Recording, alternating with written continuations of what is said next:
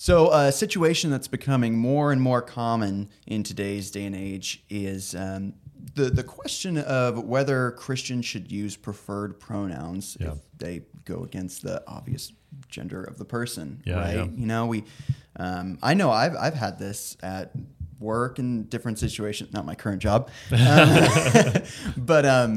but situations where someone will come up to you and be like, oh, I actually want you to call me this now. And so me as a Christian, I think to myself, okay, well, you're obviously not that, so this feels untrue. Yeah. But at the same time, Christians are supposed to be loving, and I don't want to just make you feel bad for the sake of making you feel bad. So yeah, or even like there's like the gender neutral, plural pronouns like they. So like you identify as multiple, you identify as a whole group of people, or that's not what it means, obviously, but it doesn't make sense grammatically. Or the zers, or there's all kinds of since the pronouns. start of this video, there's like probably 100 new ones. Yeah, exactly. So how do we approach that? Well, I want to just give some really simple principles for approaching this topic. 3 simple principles that I think will guide us in this topic.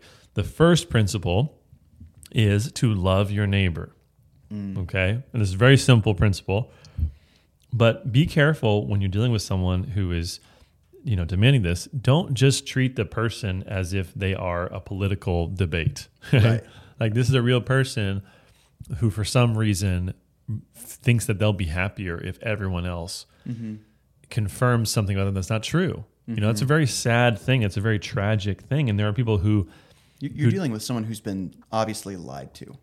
Yeah, because there are people that like power trip for sure, and they want to do this because they have an agenda. But there are a lot of people that just have been lied to their whole life, and they really believe that this is going to make them happy, and that if you were to oppose them in this or say that's not true, that you are the cause of violence against them, even in many cases. So it's really hard.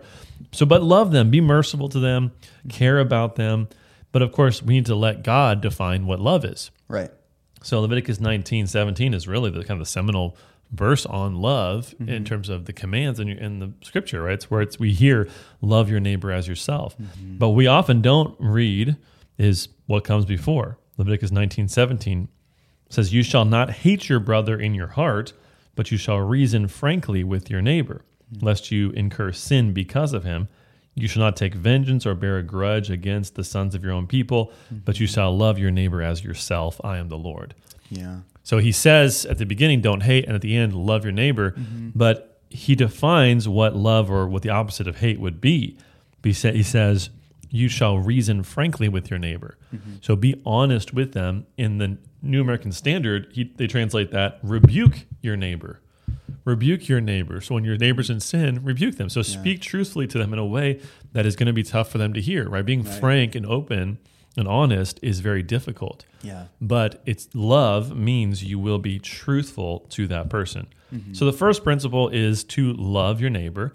The second principle, which stems out of it, is don't lie. Yeah.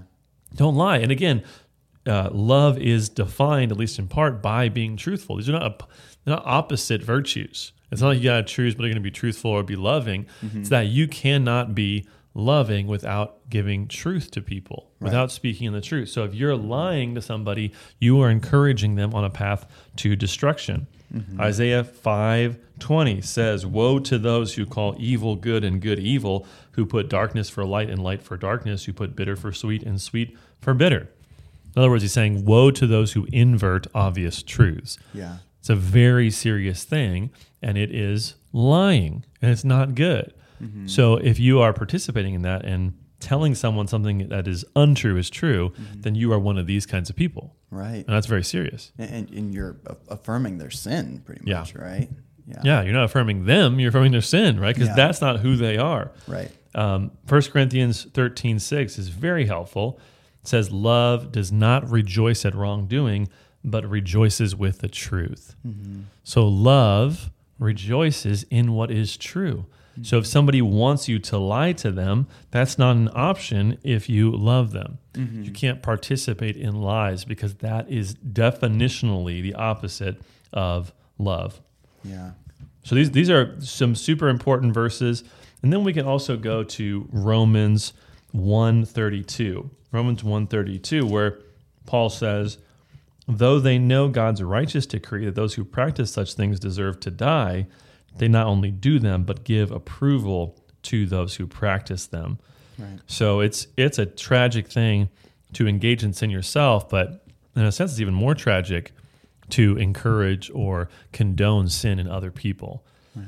So we have to be so careful to live in the truth and to only speak what is true. And I would say that absolutely includes how we use pronouns and whether we're saying to someone, oh, you're actually the opposite gender of what you are. Right. That's not a loving or helpful action because it's not true. Yeah. Yeah. And, going back to Leviticus where it's talking about you shall reason frankly with your neighbor, right? I even think about the idea of there are multiple ways to convey the same information, right? I could just come at someone in anger and waving my finger at them and all that, yelling, or I can do it in a reasonable way and explain to them calmly, hey, I don't want to do that because God has better for you in your life, and that's actually being loving, even if they don't like it, right? They're not necessarily going to like what you have to say, or they're not necessarily going to like the fact that you don't use the preferred pronoun, right? Yeah. And that's something we should also be prepared for. Yeah, we should expect that. People don't like to hear the truth very often. But it's amazing to me how sometimes we've already made a decision of how someone's going to respond before we even say the truth to them. Yeah. I had an acquaintance who was, a man who believed he was a woman and went through all the surgeries and all this stuff.